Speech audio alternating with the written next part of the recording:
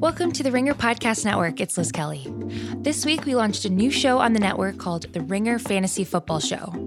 Coming from the guys who brought you the Fantasy Football Podcast, Danny Heifetz, Danny Kelly, and Craig Horlbeck will guide you through the fantasy football season, providing analysis on big picture conversations like weekly matchups, trades, and daily fantasy. The show will run every Monday and Wednesday throughout the rest of the summer and will be helping you through the regular season as well. So follow and listen to the first episode of the Ringer Fantasy Football Podcast, out now for free on Spotify. David, it's been a while since I opened the show by saying, David. Now, what are we going to talk about? I missed that. Can we talk about the Dave Portnoy, El Presidente of Barstool, got to interview the Presidente, President Donald Trump at the White House? See, this is why I didn't want to open the show like this anymore. Leading me into these booby traps. Dave Portnoy interviewing Donald Trump. That didn't really happen, did it? According to his Twitter, it certainly looked like he sat down. I hope he asked him about the scale of Trump's chair. It looked like he was on some sort of like very short-legged ottoman with a back attached to it. It was a weird look. But you know, listen, El Prez, congrats to you. It's weird that we're living in a world where Dave Portnoy is, I guess, the Bill Simmons of this election cycle. But here we are. We stopped doing these openings to the podcast because the world seems so screwed up. And now you've just brought me a news item that proves the world is still screwed up. Guess what? This is the Press Box, a part of the Ringer Podcast Network.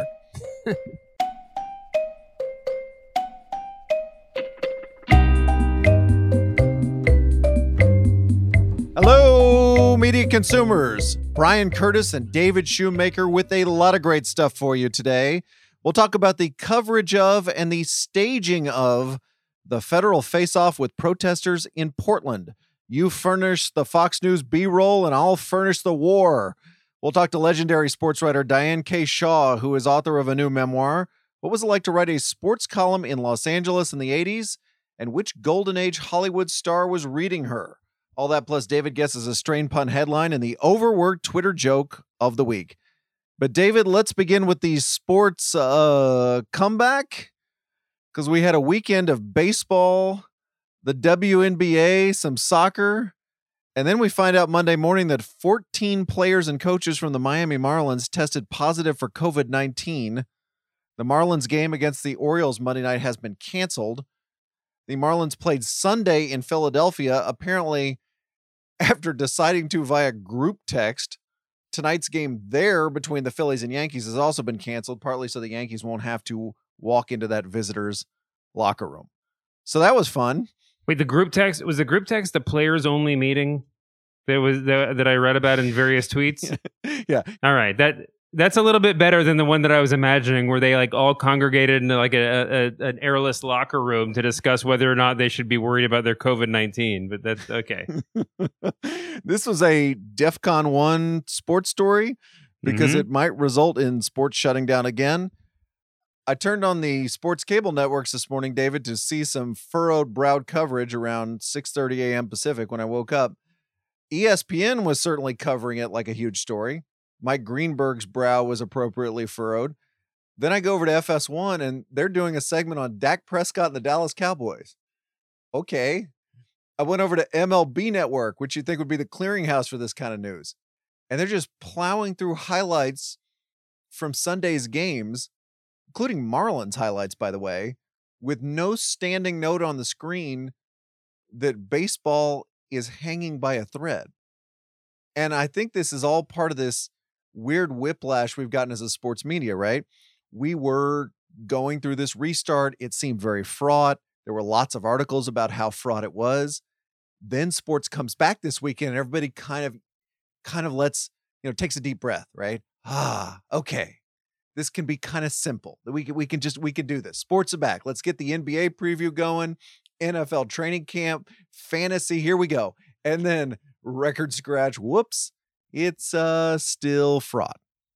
Yeah. It's hard. It sounds weird. Like there's everything I would say about the situation seems like I'm using the wrong words or like I'm misdescribing my own feelings. It's a bizarre situation. I guess it shouldn't be bizarre. But somehow I convinced myself, because of everything we know about the world, somehow I convinced myself that with everything that was on the line, they would figure out a better way. I mean, there would be some means of preventing this, right?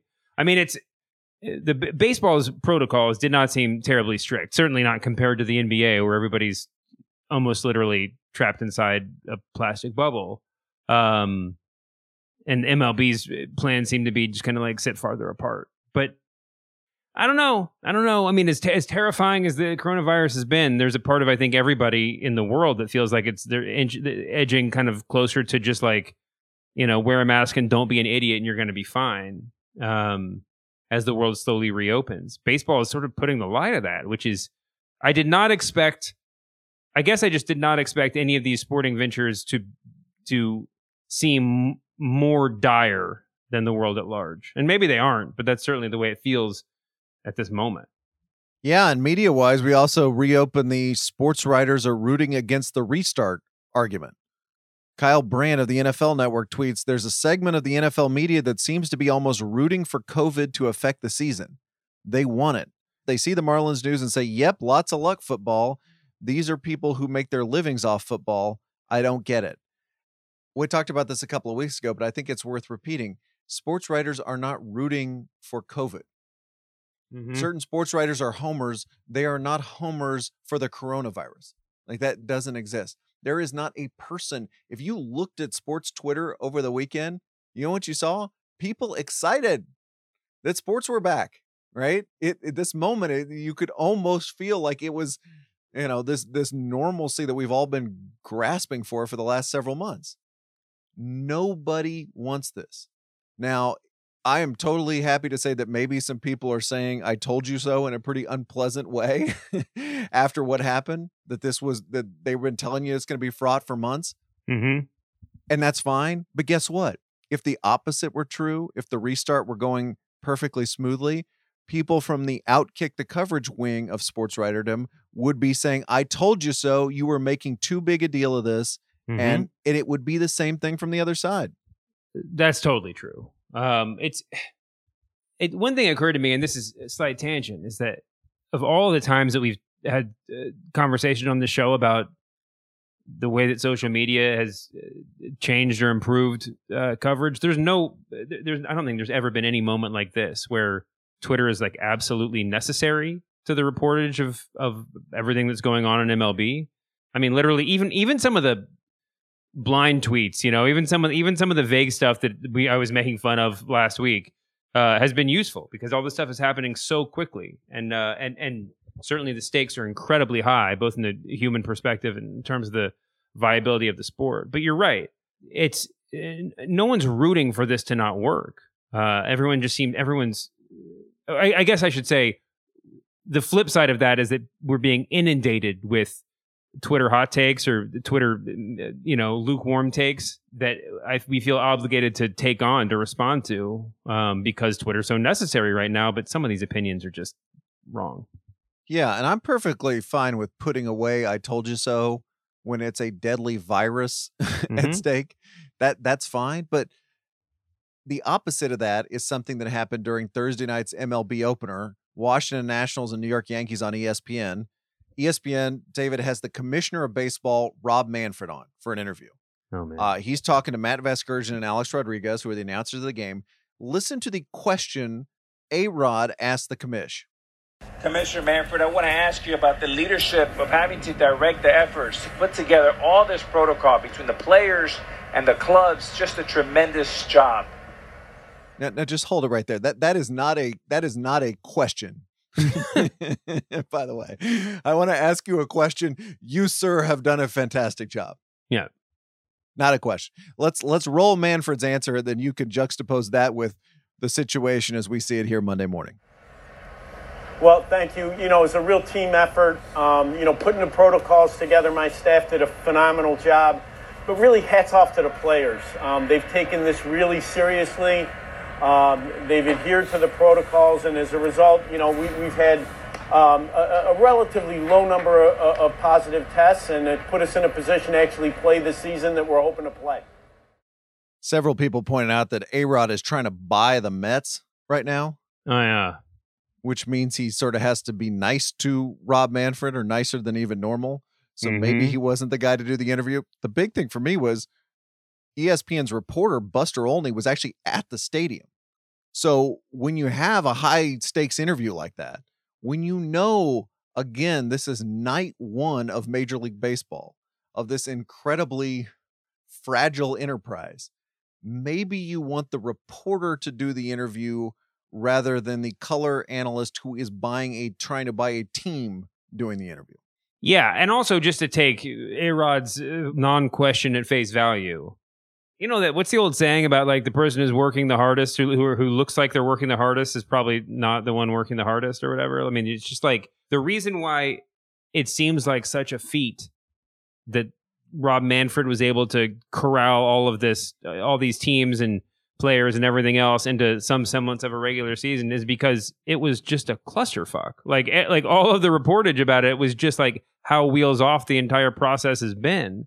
And listen, I'm not an alarmist about the expansion of the playoffs and everything else. I do think they were almost certainly on the goal line, to mix sports metaphors, with that discussion probably a month before it was announced, before it became official. But you're still announcing major changes to your playoff format the day that the games begin, right? I mean, this whole, from just a management perspective, this is a mess. He did not do a particularly good job, and he's in a terrible situation. I don't think it's a knock to say he didn't do a good job. You know, there are a lot of heads of state who are not doing a good job right now. But come on, A-Rod. And it's not just baseball, by the way. I was watching ESPN this morning, and Jalen Rose was on Get Up when they're talking about the Marlins news, and he's talking about how Adam Silver's the best commissioner and the bubble in the NBA is obviously the best idea. And I'm like, we haven't played one NBA game yet. Mm-hmm. We haven't played a single game. And, you know, again, just so everybody knows, I want the NBA season to happen. I want it to happen for my sake, for the sake of fellow sports writers, for the Ringer's sake, for everybody's sake. This would be awesome to have an NBA season. And there's a good sense here that maybe the bubble's going to work. You know, maybe that is going to be enough to drag us through a couple of months. But you know what? Let's all, I was going to say high five. Let's all bump elbows after Game 7 of the NBA Finals, right? If we get to that point, great. Let's celebrate. But as we just saw with Game 1 of baseball, no celebrating until we get through this thing, because nobody knows what's going to happen with the coronavirus. Yeah, I think that's right. To coin a phrase, I just don't think that there's any. I mean, to look out. I mean, to look at the reporters and say, look, they just don't want. I mean, they want baseball to fail. They want sports to fail or whatever. It's crazy. It's like all these people around us who were like, you know, going to restaurants, who were like violating all goodwill. I mean, all common sense. And if you don't want to go, they're like, well, what? You just want to, it's like you're going to let the terrorists win. You're going to let the disease win. You know, it's like, no, going about our lives as normal. I mean, a little bit of worry is totally rational right now. Or a lot of it. A few notes on how the game sounded this weekend. Our boss, Bill Simmons, talked about this on the beginning of his last pod. Oh, yeah. There's no crowd. And Bill pointed out, and I completely agree, that on Thursday, it felt like a lot of announcers were almost over talking, because there was so much silence. It's like when you're sitting there with a friend and your friend doesn't say anything back to you, so you just start talking again. Oh, yeah. It's almost like they were thrown by the lack of ambient noise. I was watching the Texas Rangers on the MLB app, and I actually had to flip over to the radio feed because the radio guy, Eric Nadell, seemed completely at ease with the broadcast, but the TV guys were still feeling their way through a little bit. I don't know if you also saw this, David, but there was a little bit of under-excitement too.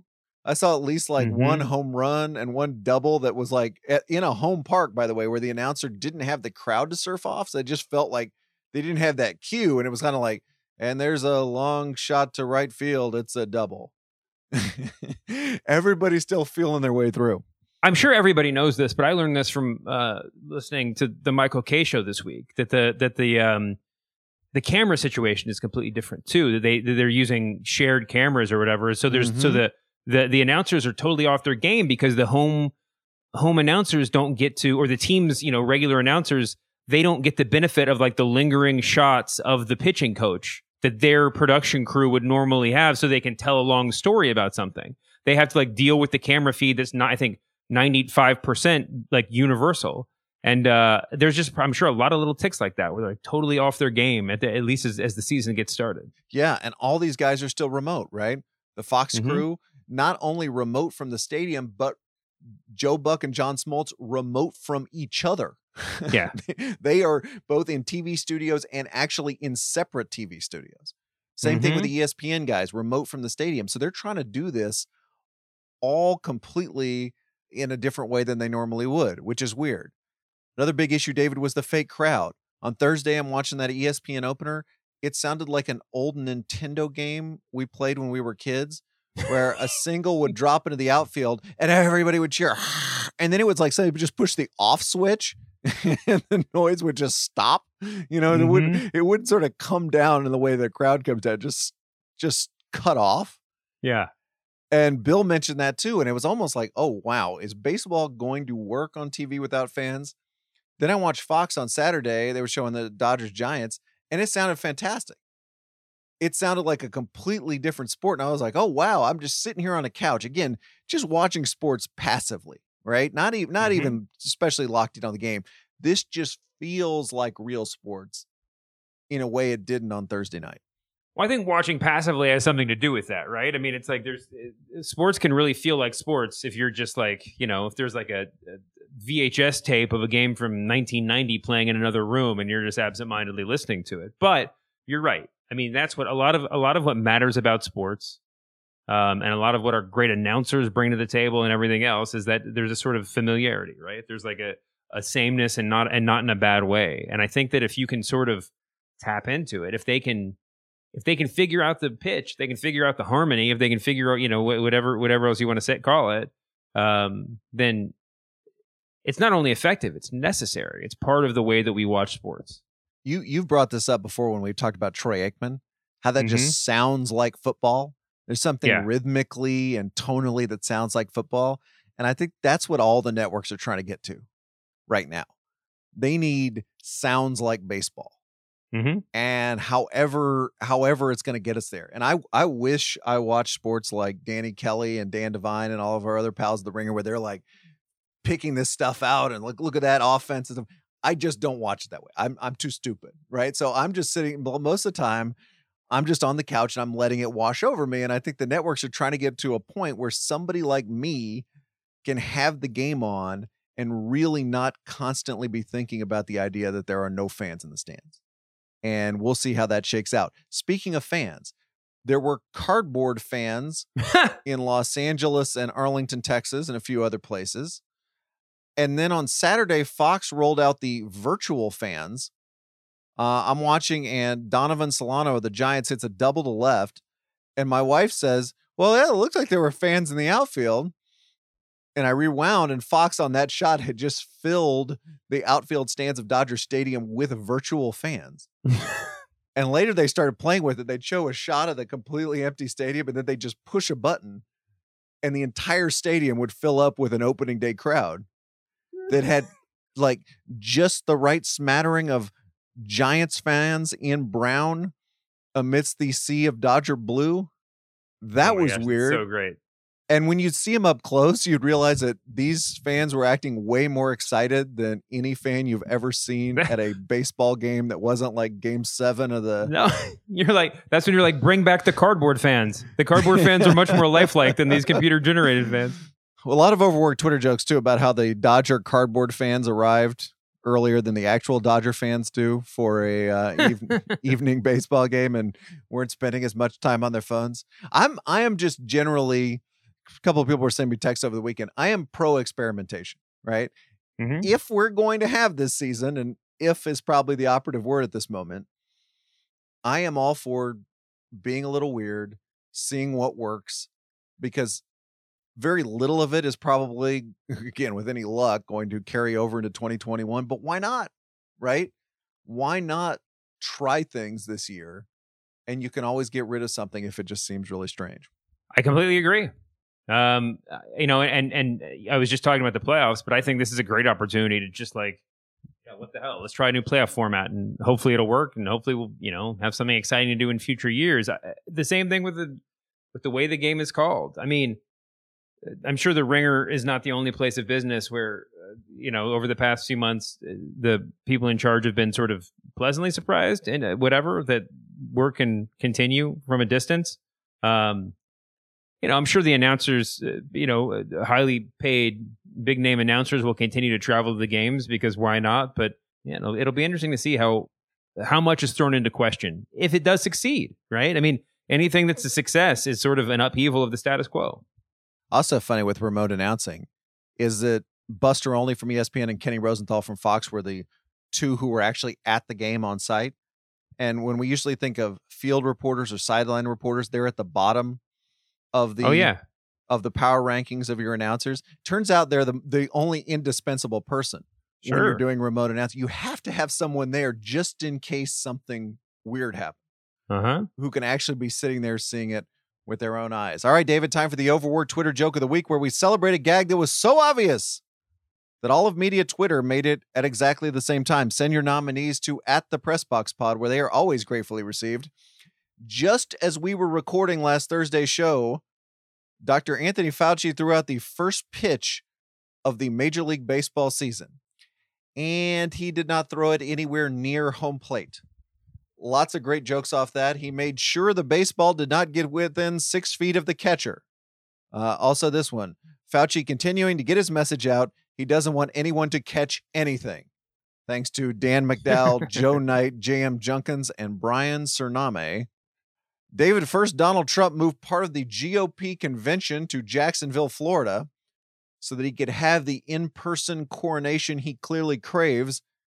Now he has canceled the Jacksonville portion of the convention. It was an overworked Twitter joke to write, the Republican National Convention only on Quibi, thanks to Isaac Chips. Get a good Quibi joke in here once in a while. And finally, David, a picture from the White House over the weekend. Donald Trump, the aforementioned, playing golf with former NFL quarterback Brett Favre. So we hadn't seen Brett Favre in a while. Turns out he is part of the Donald Trump golf weekend. It was an overworked Twitter joke to write, Brett Favre has another dick pic. Thanks to a whole bunch of people for that one. If you recalled something none of us would like to recall, congrats.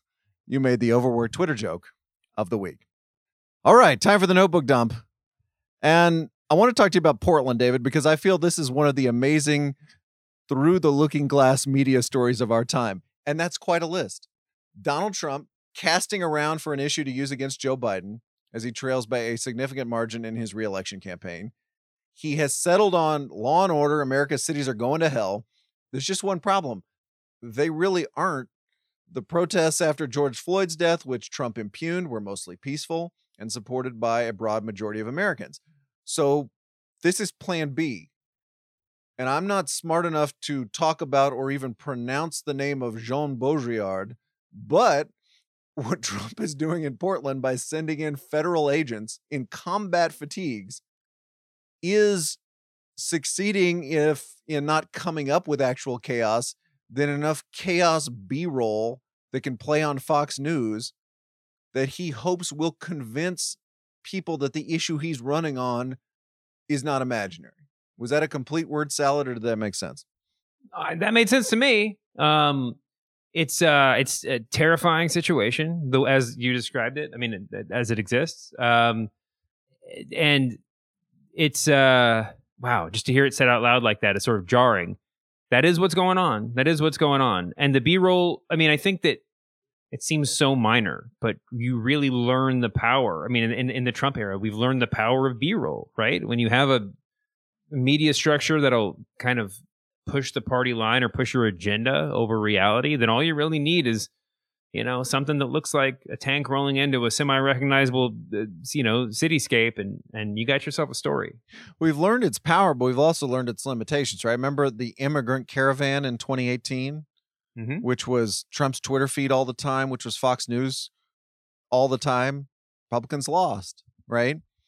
But this is certainly what's going to happen. I guess just a couple of things I was struck by. One is the way that Trump is using war terms to describe this. Last Wednesday, he said he would surge hundreds more federal agents into cities led by progressive mayors like Chicago and Albuquerque. I did not expect to see Albuquerque on that list. And then from the other side, you have back when in mid-July, when these agents started descending on Portland in combat fatigues, arresting more than 60 protesters for federal crimes and tear gassing hundreds more, including the mayor of Portland. You have people like Nancy Pelosi calling them stormtroopers. Oregon's Attorney General Ellen Rosenblum said the agents' presence was absolutely beyond their authority. But on Friday, Oregon lost its bid for a restraining order against 4 federal agencies. Yeah, geez. I feel like the caravan is is the right point of comparison here.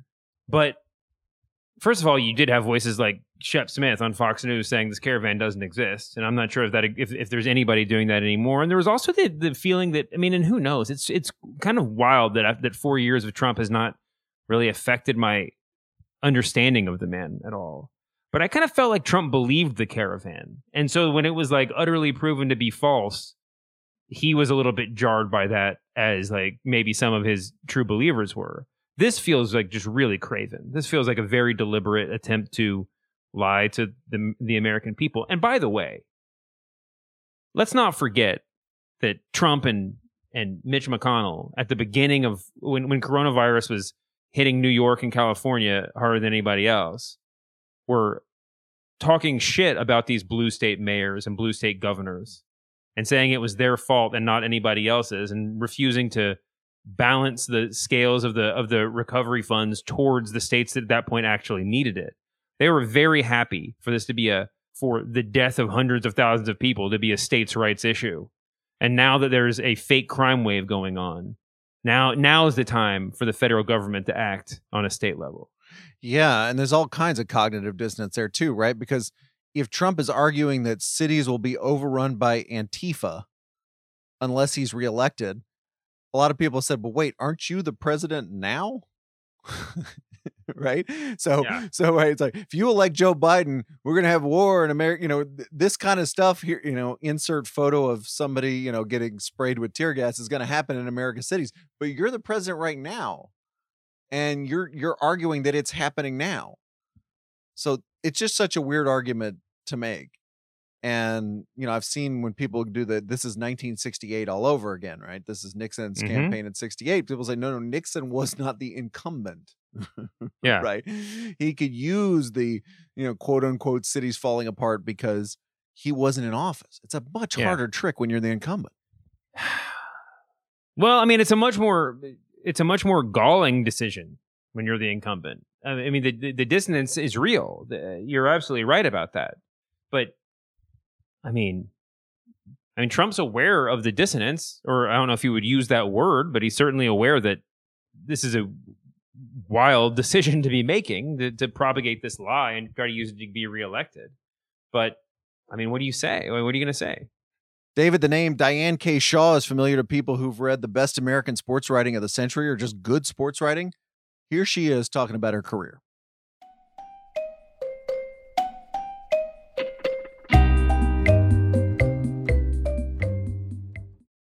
Diane K. Shah writes in her new book that she was a sports writer, period. This is a polite understatement. Diane K. Shah is a great sports writer, period. She was a columnist at the Los Angeles Herald-Examiner in the 80s, a profile writer at Inside Sports and GQ, and now the author of a new memoir, A Farewell to Arms, Legs, and Jockstraps. Grantland Rice wishes he thought of that title. Diane, how are you? I'm doing great. I was very happy this weekend to find some baseball on TV. Only now, who knows what's going to happen with baseball. Yeah, so as we talk Monday morning, the ESPN headlines say 14 Miami Marlins players and coaches have tested positive for COVID-19. 2 games canceled so far. When you see a story like that, do you think, boy, this would be something interesting to cover at a newspaper? I think you're right. And I'm going to go right now and start writing that. It's funny because we'll talk about your approach to sports writing in a second, but I find you can divide the people in our business roughly between peacetime sports writers and wartime sports writers. Those who want to write about the guy being out for the season, and then the ones who jump on a story like this. Where were you in that divide?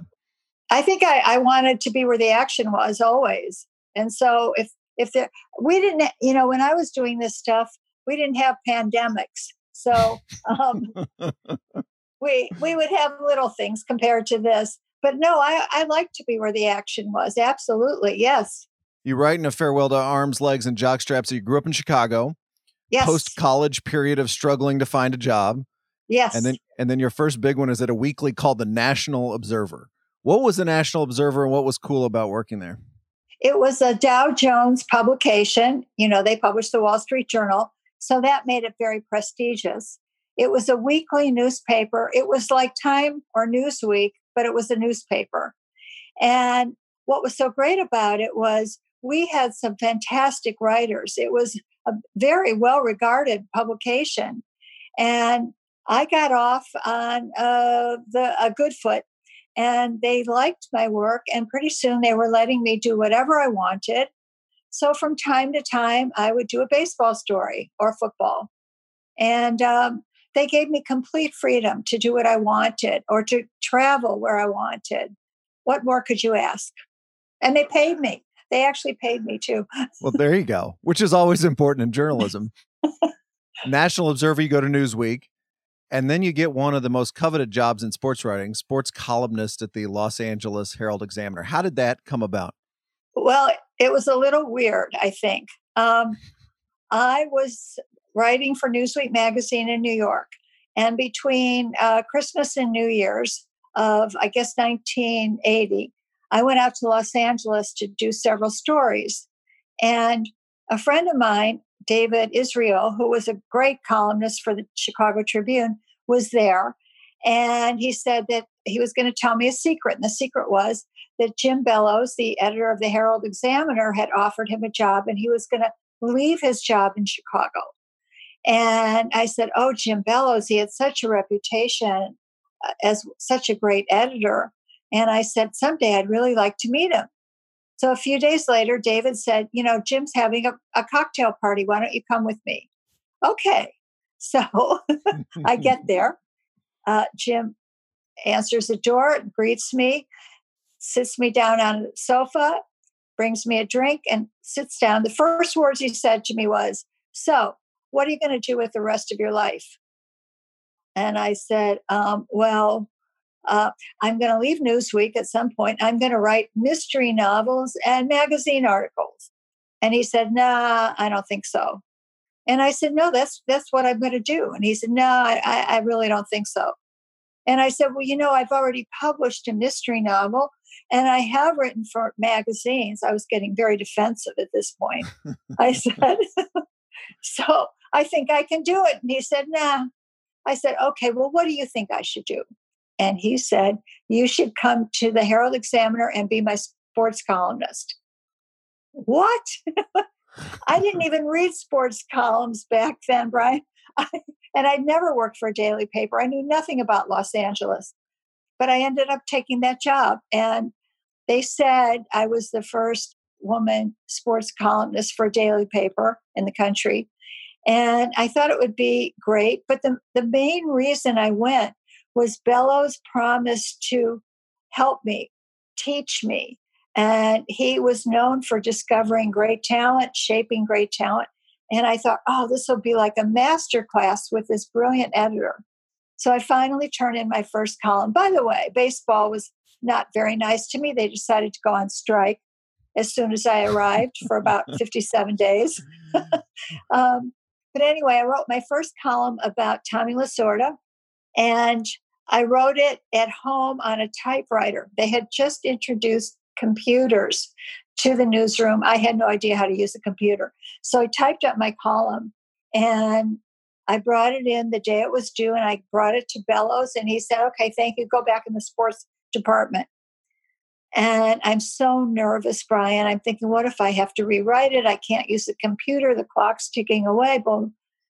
Finally, about an hour later, he comes in. He kind of surreptitiously hands me the 3 pages. They were folded in quarters, and he walks away. So I open it up, and I look at the 3 pages. There's one mark. It was for 2 transposed letters. That was my first lesson from the great Jim Bellows. What a mentorship. You transposed two words.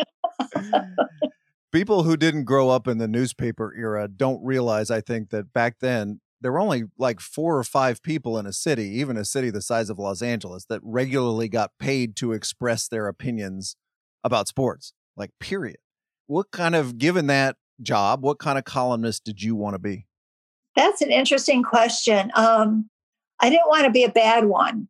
I felt pressure in that because women didn't have this kind of job normally, a lot of people were watching me. Although the Los Angeles Times was a much better newspaper, our sports section was considered better and very widely read. I just didn't want to screw up mainly.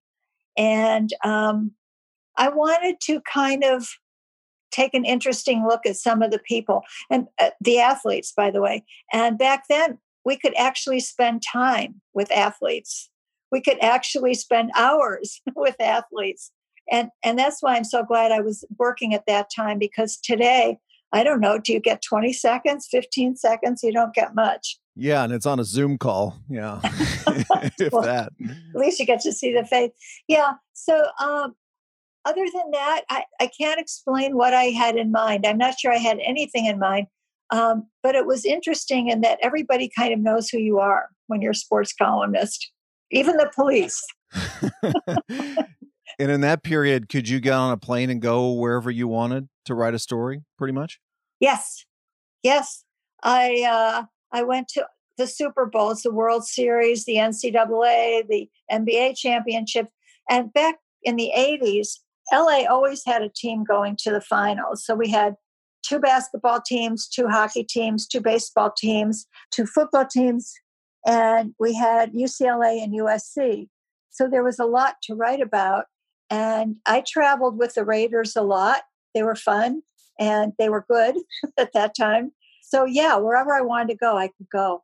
You have a very funny story in the book about interviewing Kareem Abdul-Jabbar, who was, of course, a center for the Showtime Lakers. What was your strategy for getting Kareem, always a little bit of a tricky interview, to open up?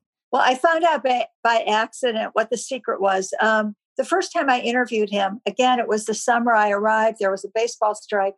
But there was something about Kareem was upset with the owner, Jerry Buss, something to do with Magic Johnson. Nobody was quite sure what was going on.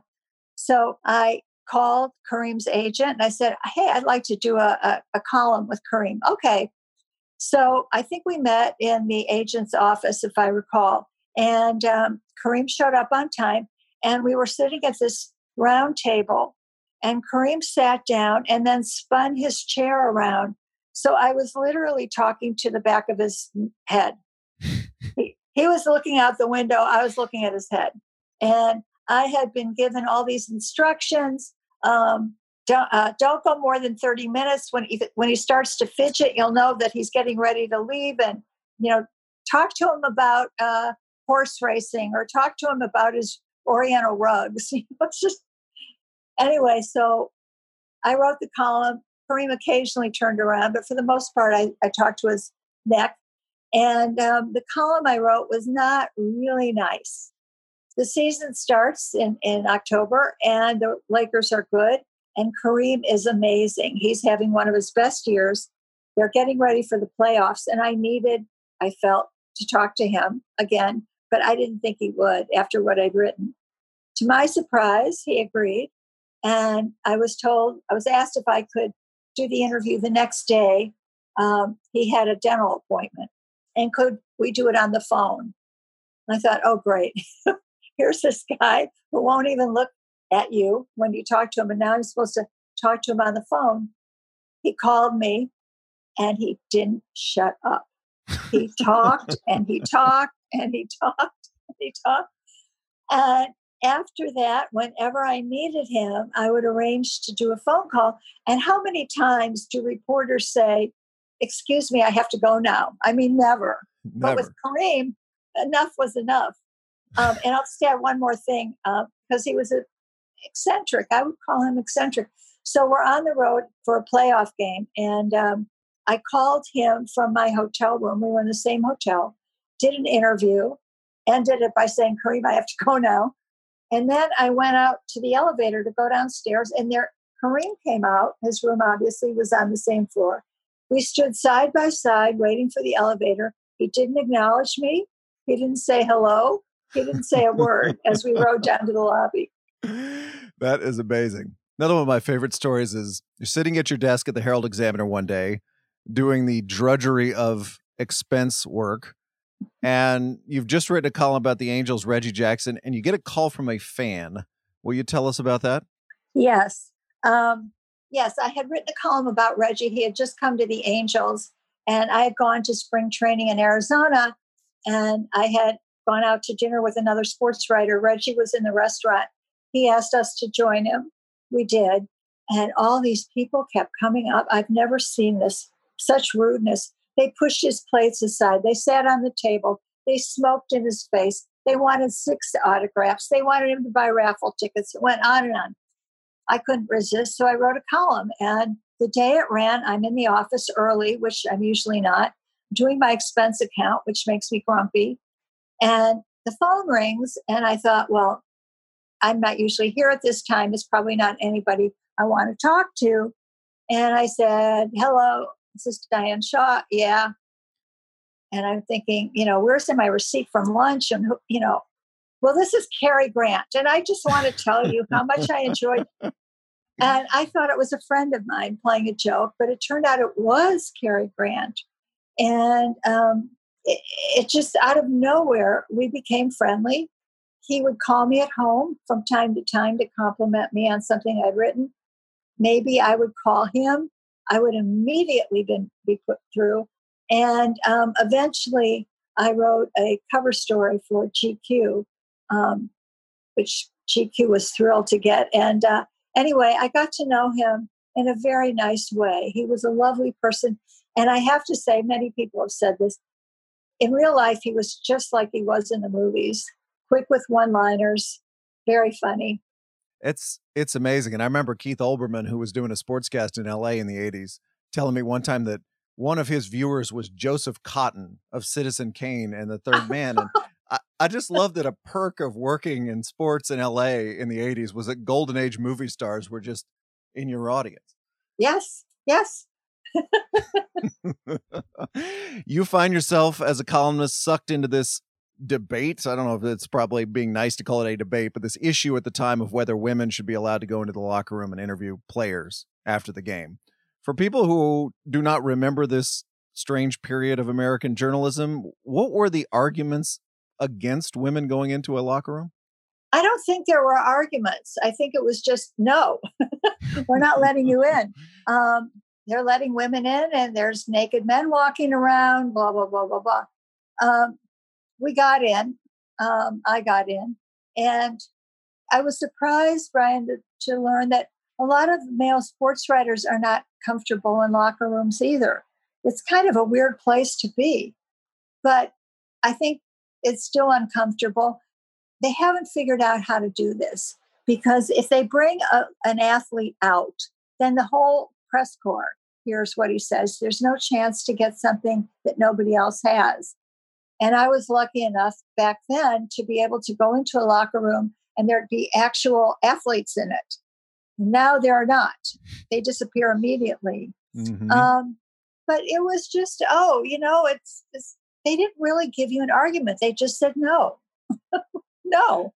And in LA, the Rams owner, Georgia Frontiere, banned women from the locker room. Your newspaper filed suit on your behalf, and you wrote, "The last thing I wanted was a lawsuit. I did not want the publicity, and I did not need the help. I would figure out how to get into the locker room myself." Why did you think that way? I had been solving my own problems. I considered myself, I'm a sports writer, sports columnist. Most of my competitors are men. They don't have these problems. If I have them, I'm going to get rid of the problem. I don't want to dump it on my editor because he's not going to appreciate me if I keep bringing him problems.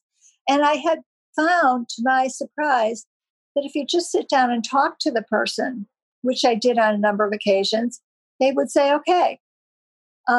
Georgia was the only owner in Los Angeles that wouldn't let me in. I got in everywhere else, but she didn't think it was necessary for a woman to go into the locker room. So the Herald Examiner, without consulting me, filed suit against the Rams. It went to court, and the judge said, okay, either everyone gets in the locker room or no one goes in the locker room. And the Rams said, okay, no one. So the next day, Sunday, was a game at the in Anaheim.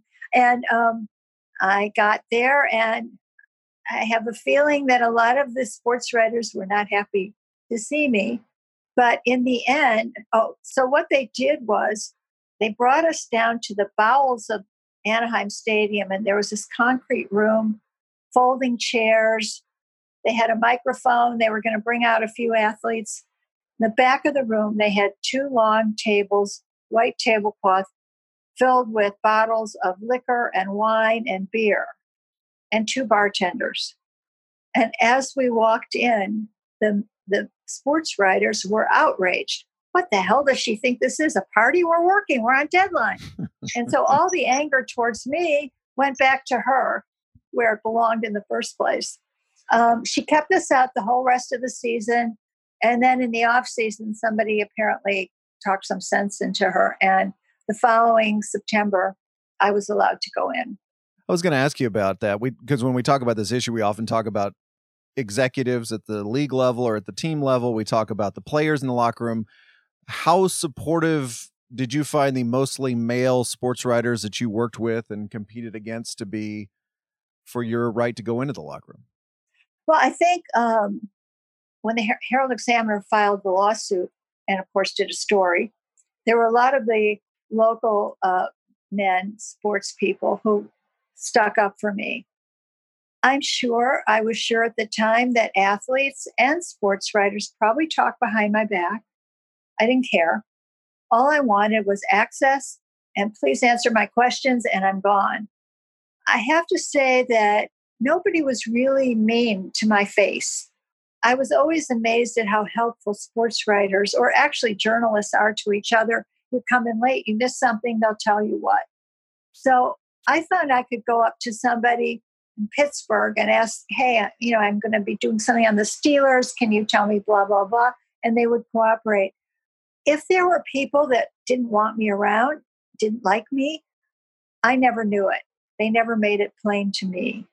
You had a side career this whole time writing profiles for John Walsh, who was the Obi-Wan Kenobi of long form over at Inside Sports. GQ, where you write about Denzel Washington, Sean Connery, the aforementioned Cary Grant. As a writer, what was interesting for you about doing profiles?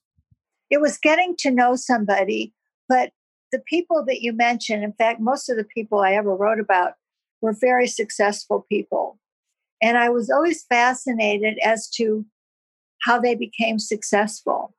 And there were a number of people, like, say, Fernando Valenzuela.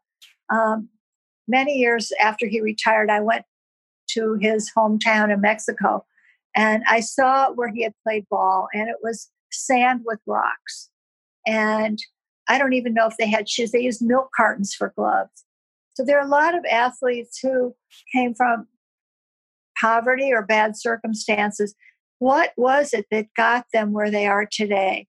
And it could be other people. I always wanted to know, what did you do? How hard did you work? What were your goals? What were your obstacles? That's what fascinated me about doing most of these interviews. And this in the book, these turn out to be some of your most contentious pieces in a way. Denzel is annoyed by his profile, apparently. Larry Bird tells someone he's going to spit in your face if he ever sees you again. You had dared to write about his father's suicide and his first marriage, which he thought were off limits, apparently. What was it about those pieces, do you think? Was it that they had given you so much time and they expected a certain thing, or what annoyed those subjects? Well, I think it's like looking at your picture. Somebody took your picture. It's your birthday. They took your picture. What a great picture, Brian. And you look at it and you go, oh my God, I've never looked so bad. Do I really look like this? And I think that comes into play a little bit when you read about yourself. Mm-hmm. Why did she say this? Why didn't she talk about that? With Denzel, I was amused because his agent told me that his wife thought I really nailed it. I got him perfectly. And Denzel would never speak to me again. So, and Larry Bird, I could understand because I did write about some sensitive things in his life, and he was a kid, he had just gotten out of college, and I kind of went to town on him, I have to say. So, and Howie Long hated the story I wrote about yeah. it. So I always thought maybe I did a good job. It's not a puff piece, right? No. I think sometimes that's a sign that you've succeeded when they look at that picture and admire parts of it and then squint at the other parts. You leave your job at the Herald Examiner in 1987. Is that correct? Yes. Why'd you leave? Well, one of the bad parts of my personality, I guess you could say, I tend to get bored easily, and I'm not happy about that. And I've been doing this for only 6 years, but I felt like, okay, the first Super Bowl you go to, it's the most exciting thing you've ever done. And the second Super Bowl, that's pretty exciting. By the 5th, 6th, 7th, 8th Super Bowl, it's like, So I just wanted new stories, new adventures. And that's what made me leave. I have to say, probably about twice a year ever since, something will happen that I'll say, if I could only have my column today, I would. There's something I want to write about today. But I felt, and Jim Murray, one of the best columnists he was at the LA Times. I don't even want to call us competitors because we weren't in the same league. But after I left the Herald, he and I had lunch, and he said, or I said to him, Jim, you've been doing this for 40 years and you bring a fresh perspective. I don't know how you do that. And he said, well, I don't know how you do what you do, because if you write, he said, you and me, we both occasionally write something that's not great. I only have to wait 2 days to write another one. When you're writing these pieces for GQ or ESPN, you have to write months. And so I would hate to have to wait that long to redeem myself. Anyway, I don't know. I'm not happy that I left, but I felt like it was the right thing to do at the time. So I did. Diane K. Shah's new book is A Farewell to Arms, Legs, and Jockstraps, available wherever you can safely order or procure a book. Diane, thanks so much for doing this. Thank you.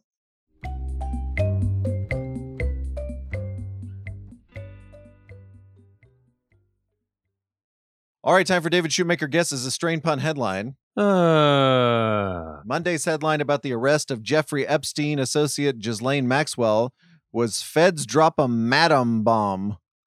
Today's headline is from our very good pal Derek Robertson and our other very good pal Daniel Malloy. It's from The Economist. It's a piece about South Africa banning alcohol sales. South Africa has banned alcohol sales. Now, pretty self-explanatory. We're looking to pun off the title of a beloved novel that I believe, David, you and I were assigned to read in high school. What was The Economist's strained I know pun it. I headline? got it. You gave me too much. Is it Dry the Beloved Country? Yes, sir. Yes, sir. Dry the Beloved Country. That's so good. Oh, I love that. I couldn't remember whether you and I actually completed this reading assignment. This is not like Bobo's in Paradise. I'm actually embarrassed if I did not read Cry the Beloved Country. But anyway, Dry the Beloved Country. He is David Shoemaker. I'm Brian Curtis. So good.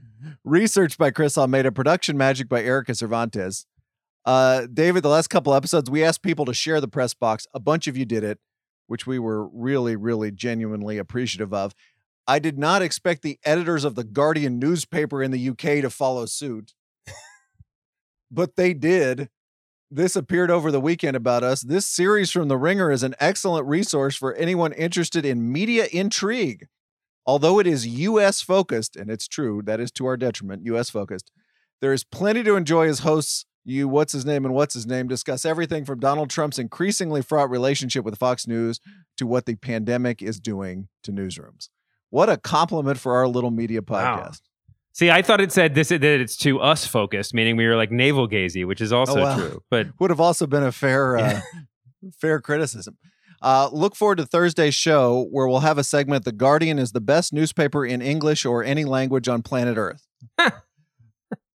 Plus more lukewarm takes about the media. See you then, David. See you later, Brian.